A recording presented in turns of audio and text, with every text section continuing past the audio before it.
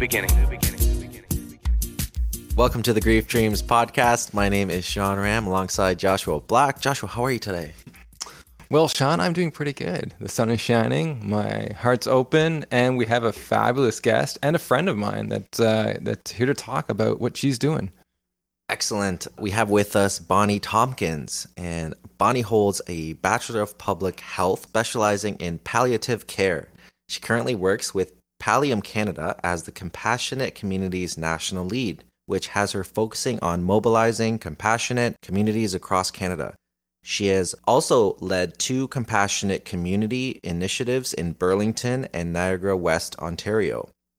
She sits on the steering committee for the Ontario Caregivers Coalition, contributor to cancerandwork.ca, involved in COP for HPCO piloting undergrad palliative certification with Pallium and Brock University, and collaborates with colleagues in the UK on PH initiatives.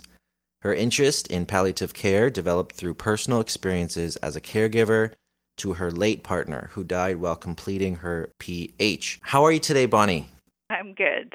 Excellent. Yeah, a lot to talk about. Palliative care seems to be the theme of your life. It definitely is. Well, more than anything, because I come at it sort of from this compassionate communities piece, it's really, I think of it broader than just palliative care. So I'll do a little definition education.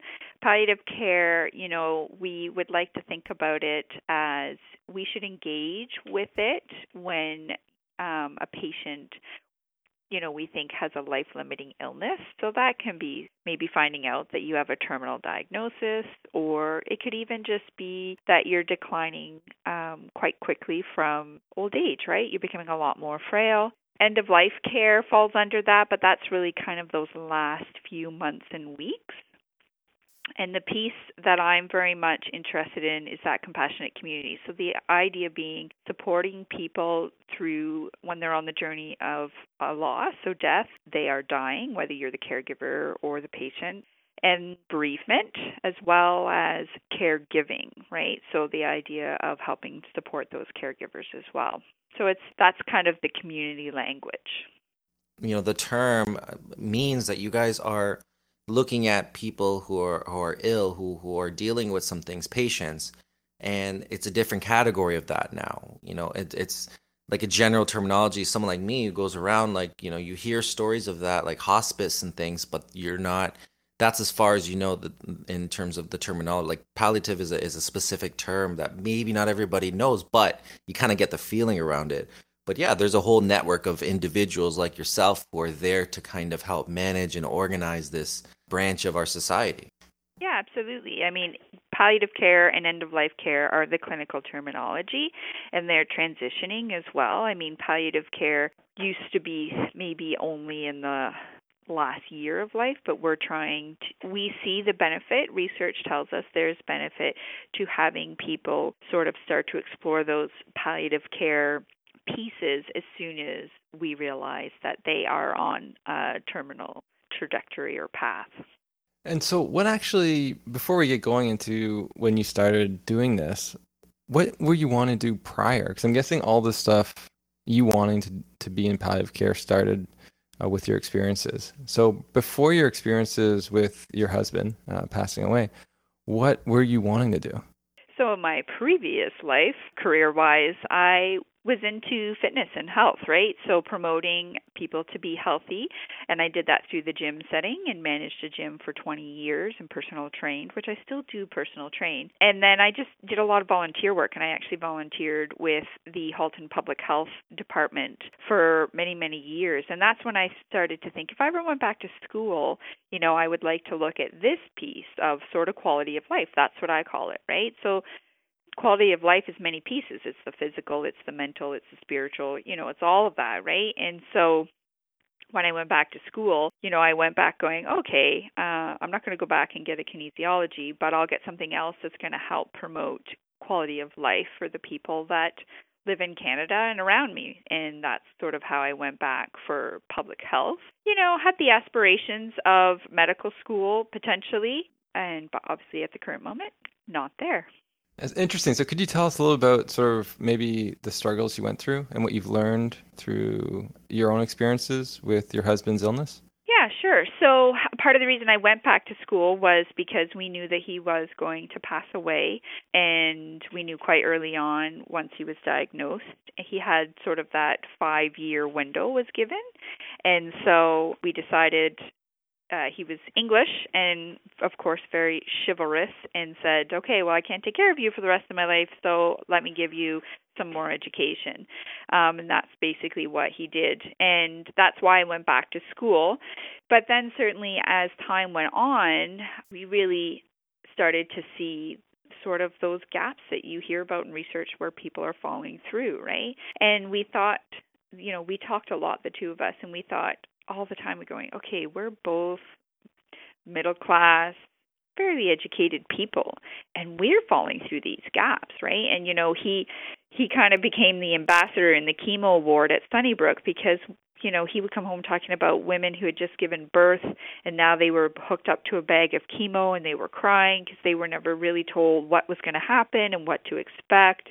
He talked about people being in there who just immigrated to the country and they had to start chemo and they were crying and they didn't know what was going on or what was going to happen. And so because he basically did chemo almost nonstop for 5 years, became sort of the guy on the ward who'd go around and sit with the newbies and kind of tell them, oh, okay, here's what it's going to be like and here's where you need to go and here's the things you should ask for and sort of that kind of thing. He became that ambassador when he was there for chemo. So it was really interesting because we kind of started to talk about this at that level, right? And I guess because I was in public health, that certainly made sense to me. And then we did get that day where we went in for chemo, but the oncologist met with us and said, the gist of it is you're in organ failure, which I had a sinking suspicion because I could see that his fingernails and the whites of his eyes were kind of yellow, so I knew that there was liver issues going on there.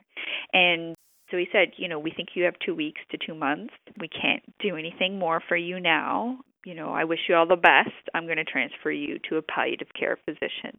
So it's abrupt, and this is a part of the system that really is trying to change. And we were handed to a palliative care physician, but that palliative care physician had a 4-month waiting list, and it was the only physician in our area. So when the secretary called and gave me an appointment, it was 4 months out, and I said to her, frankly, I was like, he'll be dead by then. So if you could get something sooner, that would be really helpful. But we didn't. And so basically it fell on my shoulders or our shoulders for him to be taken care of at home because I didn't know what to do. And, people have commented now when I speak about it going, well, you're a public health student, you should have known. You know what? I'm sorry. When you're a caregiver and you're exhausted and you're tired and you're just trying to keep your head above water, that's what it is. And you put out the immediate fires every day. And if there's room for anything else, awesome. But most time there isn't, right? And so what ended up happening is my community came to my rescue. Like they truly did. And this sort of makes sense to me because I'm from New Brunswick and this is how I grew up. But, they came to my rescue and they fed us. They walked our dog. They mowed our lawn. They did our house maintenance. They, anything that they could get involved in, they did. He refused to allow me to stop going to school because I was halfway through my second semester of third year. But I was just stricken with anxiety for leaving the house. So what my neighborhood did, and anybody who wanted to visit, is sort of I created a schedule of when I was out of the house, and everybody took turns signing up, and it was their responsibilities to sit with him. And maybe if they were signing up for the morning shift, so to speak, it was their responsibility to get him some breakfast and get him coffee and whatever else, right? So it was like, you sign up for this time slot, here's your responsibilities in that time slot. I'm a bit of an organizer, so that's how I work. But, they came to the door offering for help, and I quickly put them to work. And they kept us going for 3.5 months. So he passed away just shy of his appointment with his palliative care physician. Now, in the end, because I had done a bit of work with the Carpenter Hospice in Burlington, I was able to get in with them near the end. And, thankfully, he did get to pass away in the hospice at Carpenter Hospice, which gave me 5 days of sort of being able to go back to the partner and not being the caretaker, which I think is a wonderful thing for me to sort of be left with. So, yeah, basically seeing being in the trenches, as I call it, seeing what I saw, seeing how we were left, seeing how hard it was to find resources from the aspects of a patient or caregiver who's extremely tired. You have an enormous amount of anxiety, confusion, fog, all that sort of stuff. Now I do this work, and every day I approach it going, okay, put yourself back in those shoes where you're struggling to just survive. How do I put these resources? How do I put this information out in a language that you're going to be able to pick up? That kind of idea. How do I help people understand that they can play a very active role for your neighbor who's down the street? And that super active role could just be going up to the front door and saying, you know what? I understand you guys are going through a hard time. I'm really sorry about that. Here's how I'm going to help you. I'm going to mow your lawn for the next 6 months. Don't even worry about it. I got it. It may seem like really tiny, and you, as the person offering, may think, oh my gosh, I'm hardly doing anything. But let me tell you, from that caregiver, never having to worry about what my property looks like is awesome. Never having to worry about putting out my garbage and recycling, awesome. My neighbors walked my dog for 6 months. I never walked her, right? But that was important to me because she was another thing I had to manage and I had to worry about, right? But I didn't. In the end, everybody managed her for me. And, and I'm sure she went through the process herself much better than she could have, right? So, yeah, so that's why I am where I am today, and so super passionate about it because I think of all the conversations he had with me about the people he would meet and how scared and terrified they were. And I think from the caregiver piece. And so I'm trying to support. I think it's a two-prong approach. There is the medical piece. That is never going to change. Even with bereavement, there is the role for the professional.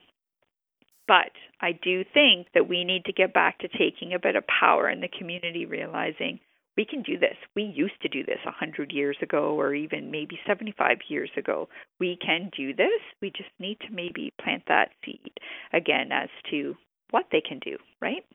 Yeah, Sean would like to say, like in tribal times, right? When people were in tribes, everyone took care of each other. But now it's everything so individual. And you're sort of left to fend for yourself. So I think it's beautiful how your community came together and gave you that relief for you to have so much to reduce your stress, to finish your degree, but also to have those moments with your husband to see the beauty in him, right? Because when you're running around doing all this stuff, you forget, what it's all about. And I'm glad you had some of those moments and you saw kindness in this world. And that's something we don't really see a lot of on TV or in the media. And that's what you're showcasing, how we can be kind to each other. And what a radical idea that is. Absolutely. And I think the thing too is while I focus on this end of life piece, I think that this really is starting to blossom into, well, we can just be kind to each other in any point of life, right? Right. Which I think is awesome as well. And so can you talk about what Compassionate Communities is? I know you've led a couple of communities to do that. So can you talk about what that is and what your current job is and how it relates? Sure. So Compassionate Communities, the overarching goal is, so it's a population approach, right? So that means we're including everybody. No matter how old you are, you have a role to play, right? And so Compassionate Communities, certainly here in Canada, a lot of the initiatives that are going on are based off the Compassionate City model that Dr. Alan Kelly here released back in May of 2015. So its goal is a few things. One is we need to get back to recognizing all aspects of life. So, all those pieces that are a part of that natural journey, right? So we do a really great job of celebrating birth, right? Everybody gets involved in all these little ways, but we don't do a great job with death and loss and caregiving, right? Like it's taboo, it's quiet, don't talk about it, don't ask for help, that kind of stuff, right? So we need to get back to Yes, it's not a celebration per se, but it should still be a community event. And that's what we need to get back to. The other piece is recognizing that, death, dying, loss, and caregiving, it happens every day. So that means, when someone walks into your local library, they could be someone who's on one of those journeys, right? So, so what we want to work with is in these everyday institutions or locations, sectors, whatever you want to call it, we start to help them figure out, well, how could I help someone if they came in and they were on this journey, right? What could I do to help them, right? And that's a big piece of it. We want to create that community engagement. So that means the art galleries. It does mean the library. It means everything, a workplace, schools, you name it. Everybody has a role to play. And then the last piece is the idea that it's not just the medical professional's job to provide support, that it is the community's job as well, right? There's no reason why you can't step up sort of to that plate. And we've kind of been trained that it's the medical professional's job now, not mine, right? We've gotten removed from that. I have many conversations around funerals and the idea of someone dies and they're whisked off to the funeral home and then you don't see them again until they're in their suit or whatever. They've got makeup on and blah, blah, blah, right? And so I have to say Ian was cremated, so my late partner was cremated, and I had to identify his body. And we specifically said, no, he's not to be, nothing is to be done to him. He's just, I will identify his body. And I was warned that it would be in its rawest forms a few days later, but he was to not be embalmed. He's like, I don't want all these chemicals to be leached into the ground and what have you. So he said, you're going to have to identify me bare bones, so to speak, right? Which I grew up on a farm. We raised chickens, so we hatched them and we celebrated that, but then we slaughtered them. And so I understand there's a beginning and there's an end, right? And I think that really helped me to sort of see him in his rawer forms after he had passed, right? So it concreted that, okay, this is happening and he's no longer here on earth, and to see that raw piece. So, yeah, it's just that sort of all of that. I love what you just said because, again, Josh alluded to that, but I am a believer and I really feel like, that whole tribal thing and rituals are important. And that was, to me, that's a ritual. You identifying the body or just funerals in general. We kind of shy away from a lot of that stuff. We get very clinical with it. And I think we need to reverse that and look throughout human history. And there's many countless examples of throughout human history where we've made that a part of communities or society. We've made certain rituals, even just get down to having a conversation with a child. A lot of people now, they don't do it because they don't want to, scare the child or overload the child or whatever. But from what I'm learning about grief, it's actually important to have those conversations, with children because they are so fragile and vulnerable and smart. And why wouldn't you? My take on it is, if the kid's going to learn no matter what, so you might as well be a part of that information. But yeah, that essence of what you've just communicated is what I believe in, is that to be able to hang out and know your neighbors. I know it's hard now. A lot of us don't know our neighbors, but even reach out. Let's say you live in an apartment building and you have an elderly neighbor who's living alone. Maybe they don't speak English. At least reach out to that person and say, hey, if you ever need help, you can knock on my door, or I can call someone for you, or call the police, or call an ambulance, or do stuff for you. And it doesn't take an extreme amount of money, which, again, everybody talks about healthcare costs and dollars and stuff. Well, let's get back to just actions, time. That's important. Yeah, absolutely. And I think two things around that. One is, it's really great if you can reach out and say, if you need anything, I'm here for you. But often, from personal experience and research backs this up, is that if you put it that way, most often they'll never actually take your help, because it can be one of two reasons. One is they don't feel like they're burdening you. Two is having to create a list of what you can do to help them is just more work. Yeah. And that's I fully attest to the second piece. So it's almost better for you, just as a suggestion, it would be better for people to go and say, okay, you know what? Like, do you need help with your lawn? Do you need someone to get your groceries? Give them ideas, because then they can quickly go, you know what? I could use help in that, right? The chances of increasing the uptake of them actually saying yes is much higher if you go with ideas on what you can do versus just leaving it open-ended. And then, and sort of the other piece, I guess I just wanted to speak to my role now is to take the experience, the work that I've been doing in Burlington, in Niagara West, and sort of helping bolster up and foster all these projects across Canada. So it may be in resources, supports, whatever it is that they sort of need, because we would love to see a lot more of these going across Canada, which already now I just did an inventory the other day. I think there are about 15 of them going between BC and Ontario, and we're starting to have interest in Nova Scotia and Alberta. So more work to be done yet, but it's starting.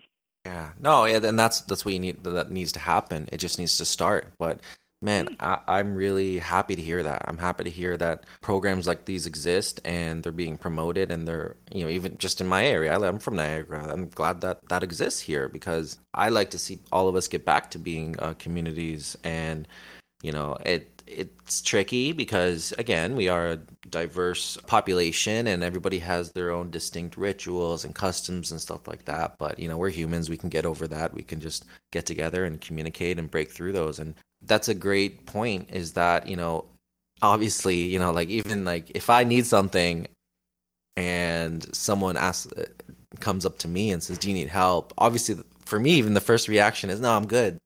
But so it might take more. It might take, understanding some things, or not phrasing it in a yes or no question.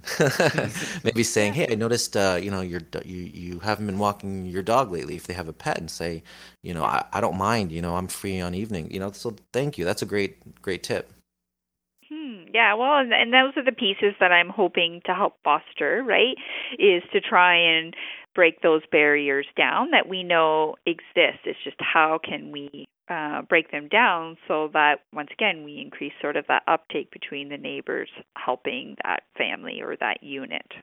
Mm-hmm. It's a lonely road sometimes, and it's a lonely life sometimes. And you saw that, your husband saw that as he was going through chemotherapy, seeing those people also going through it, scared. No information. Like that's scary. And I'm happy to see that now you're paying it forward in that way, where you're helping others try to lessen that feeling of being alone or being scared during this really scary time.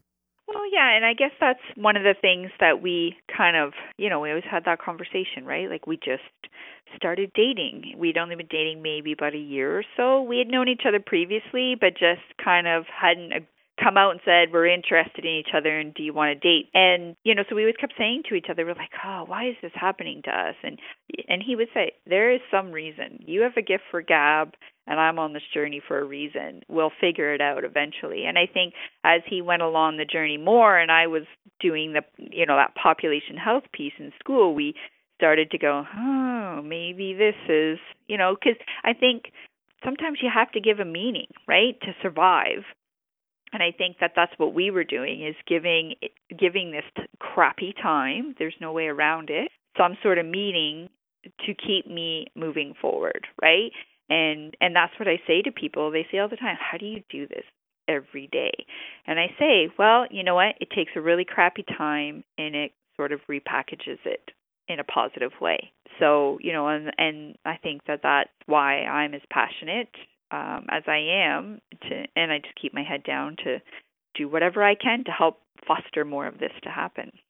Well, I know you're making waves in what you're doing, and sometimes it may seem slow, but it takes people saying this stuff and doing these things to take notice on what we could be doing as a community, as a culture, when it comes to the dying, because we're all going to be dying one day, and we want to be. When I'm dying, I would want other people to offer me that sort of stuff, or to be able to have my loved one some extra time. And so, like, once we think about our own death a little bit, I think it comes natural that, okay, yeah, we want to foster this as we move forward in our culture. So can you talk a little bit about, your own grieving process? So we talked about sort of the stuff that you did and your caretaking responsibilities and how and what helped. What about after he died? What happened there with your grief and what helped you through that process? Well, I think so I'll just kind of go through it. So certainly you're on that adrenaline rush. My house was full of people, which was wonderful. My family came from New Brunswick to support me. He didn't want a funeral. He wanted a celebration. He was definitely the guy that entered the room and everybody went, "Oh, he's here," kind of thing, right? So we threw a big celebration, which was mandatory. You had to wear color, and my sister and my best friend stood at the door of this, fairly nice hotel restaurant, and they handed out scarves and ties. If you showed up in an outfit that was black, gray, whatever it was, you either had to put on this bright tie, which was most likely a tie of his, or you had to wear a scarf if you were a female, right? Like, it was mandatory. We made it clear in the sort of invite that happened, because there were 400 plus people there, that this is what he wanted. He really didn't want this to be doom and gloom. He wanted this to be, you're going to get a nice cocktail, you're going to get some appetizers, and you're going to have a little fun. And I think if you were to ask anybody, I think that that's pretty much what we achieved. But, after that, I think that's when things set in. And one of the things, again, that I try and focus on is, it was so wonderful to have everybody there and kind of keep me walking that sort of line of list of things that had to be done. But then all of a sudden the door closes like 2 or 3 days later, maybe a week, and it's freaking lonely.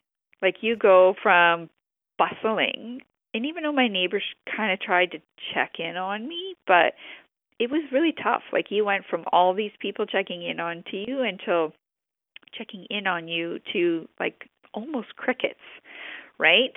So that was really tough. It really, really was. But I also had caregiver burnout, which is part of my passion, is to change that, where I just slept and slept and slept. But I think on my sort of reflections over the summer, because he passed away 5 days after my last exam, which was a part of the deal, so to speak, that we made with me staying in school, is that if I was to stay in school, he had to keep eating and drinking, because, it was unrealistic for me to write exams after he passed or things like that, right? So we had to make those hard sort of negotiations in those final weeks. And so, so once the summer sort of, through the summer, I sort of processed. I don't even think I went back to my job. I really just kind of tried to wade through everything. And again, for me, I think some of the pieces that were really important, I think, in helping me be as good with it as I could be, was that, in those last 5 days when he got to the hospice, I got to just be his partner, right? I didn't have to be showering him, feeding him, those sort of things, right? So that was, for me, I think it really helped me after sort of getting to have that bit of intimate time again. Seeing him, I think that was closure. Like, seeing him at the funeral home before he was cremated was, I think it helped me. I knew clearly when I talked to other people, I seemed to have been very clear right away on what was happening and what had happened and what this meant, versus I have friends who lost their husbands suddenly from a massive heart attack or, different things. And so they were struggling and they were, challenging their faith and things like that. Maybe that's my growing up in a sort of farm life too, right? With that very clear understanding of there's a start and there's a finish. But, as well, and Josh, you and I have talked about this over the last few years or so, around, I never really had a lot of dreams, right?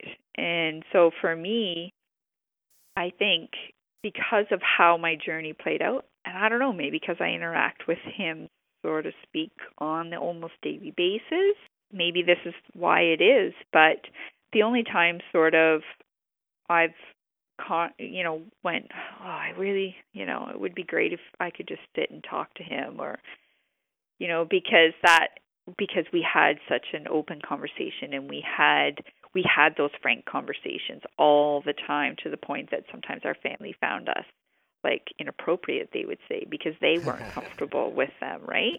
But I haven't really, speaking of dreams, I haven't really necessarily had a lot of dreams, except when I've been feeling lost over the last 2 years since his passing, right? All of a sudden I finish university and I don't have a job, and the field I'm interested in actually doesn't exist. The government doesn't recognize it in the aspects of death, dying, loss in the public health stream, right? So here I am chasing this idea that people are looking at me like, okay, weirdo, go away, right? Like, you don't register on anything we're working on, kind of thing, right? So there have been a lot of days where I've been extremely lost and felt like I was spinning, and then all of a sudden I will have a dream where, he just shows up. And when I wake up in the morning, for me, I think, I go, okay, all right, so this is what happened in the dream. He came in at this point, so that tells me this. So it's kind of funny to me, because that's what we did for almost 10 years. Like, that was our relationship, right? We always bounced ideas off each other, whether it was our careers or our work, what it was. And we were always each other's sounding board. And so I guess, certainly the work I do helps me, can hinder me at times too, because sometimes it's like I'm tired of talking about him every day. But then sometimes it's good. Like, when I graduated from university, it was a really big deal because I didn't even want to go back for a fourth year. And then when I finish a big project, I think he would be so proud. I don't only do it for that purpose, but I reflect on that, and then maybe that's how I keep moving forward, and I keep him sort of involved. And then obviously, when I'm really stressed out, feeling like I'm spinning and out of control, he shows up. There hasn't been a lot of those days since he passed, but he'll show up in my dreams, and I go, okay, I've figured out what I need to do now, and I move in that direction. And so far, knock on wood, that it has not failed me yet.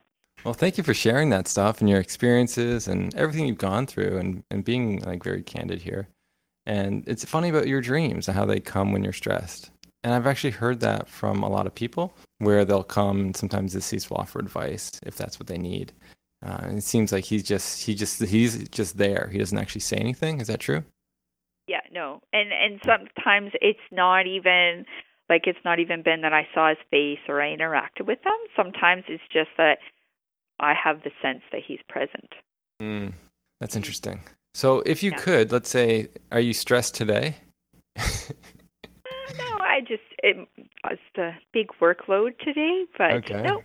So you probably won't get a dream today then about him just standing there. So now that you're more calm, what dream would you want to have? I'd like to just sit down and have sort of a frank conversation about, just get to talk to him about what I'm doing, right? And show him what has happened, right? Like, it goes back to that. I would like to answer that question that we had, like, why are we on this journey? What are you going to do with this? And so, although I don't necessarily align with a faith per se, but I do believe that there is a purpose, and I do believe in reincarnation. And so I hope someday we'll meet again, and we may not meet in the same forms as in partners, but I hope I do meet him again. But, and so maybe he is aware of what I'm doing, or maybe he's not. But if I got one choice, I think that would be to just sit down over a glass of wine, as we often did, and talk about, hey, here's what I'm doing. What do you think? That kind of idea. I like that. And so what would he be wearing? Oh, I don't know. Well, he's always, he was a salesman. He sold Audis. So maybe we're driving an Audi, because that was a big, big linking thing in our relationship. And I don't know, maybe he's in a nice business suit. And oh, okay. Yeah. Are you still having wine in the car? Yeah, no, we can't then, can No, you we? can't do that, You can in Maybe the we'll dream drive. world. You We'll can in the drive dream one world. to the restaurant, and then we'll sit at the restaurant and we'll have some wine. No, you can do it in the dream world. You, just take, you know what you That's do? true. You got a picnic basket in the back of the Audi, right? Resting there, That's really right. nice. Or no, by now it's one of those Audis that drives themselves. Okay, now we're Let's thinking. go there. That's a yeah. good one. Yeah, we're driving an R8. Actually, we're in an R8. It's driving itself. We're drinking wine and having a conversation. I like Perfect. Why limit yourself? You're in an NSX, which is Yeah. the top. People don't know Perfect. NSX. I It's love like- it. Sold. Yeah, you know what it is. It's a sports $300,000 machine. You know, it's self-driving. You got a picnic basket Right. in the back. Well, I guess you can drink now. So That's what I mean. That's perfect, right? I like that. And so if he's dressed up, are you dressed up too? Sure. Yeah, totally. Yeah, I've become Got more the of a heels girly on and girl now everything? that I'm in Okay. the business world. That's cool. And then is there a restaurant you guys, because you said you're going to be going to a restaurant. So is there a restaurant you guys always went to? Like, what was your favorite place? You know what? It would just be Italian. We traveled to Italy a lot when we knew he was passing because we both just loved the culture and the aspects. We loved that it was sort of, well, it was very community oriented. I remember the first time we went after he had his first round of chemo, a friend of his had said, you know what, you guys go, here's my place, just stay there. And it was in a little teeny town called Popoli up in sort of the mountains. And we used to go to the park every day. And in Italy, you have a siesta in the afternoon, right? In the late afternoon, basically. And so we loved it. Like, you'd go to the park and you'd see all the older men on one bench, and then you'd see all the older ladies on the other bench. And then the kids were just running willy-nilly through the park, and it was everybody's responsibility to just look after the kids.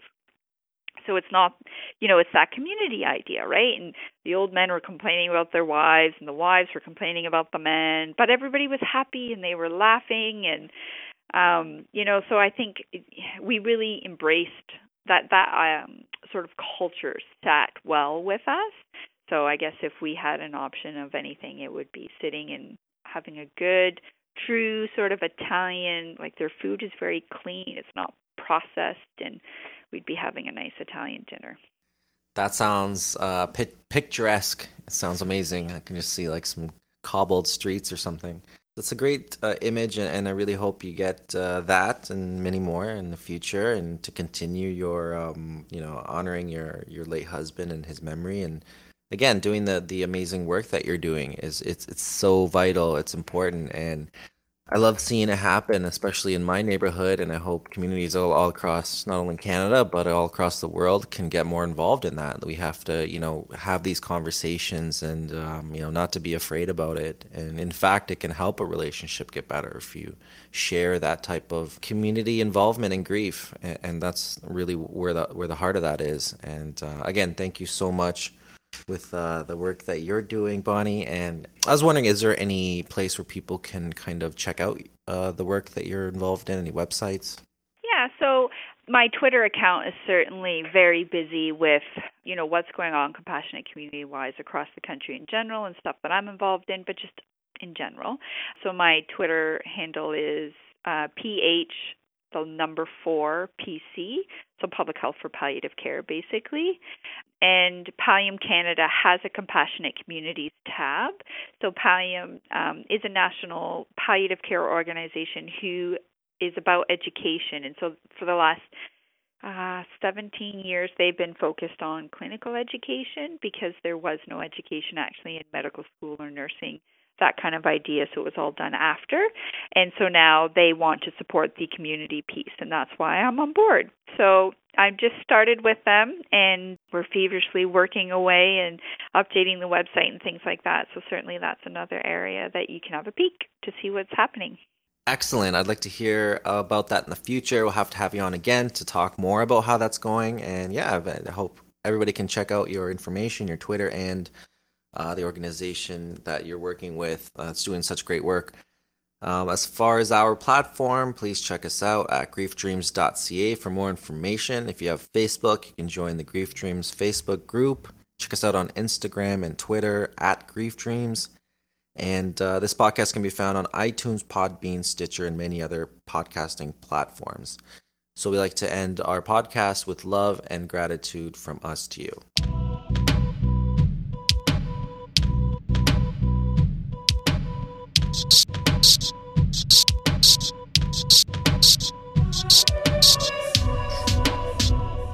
The new beginning.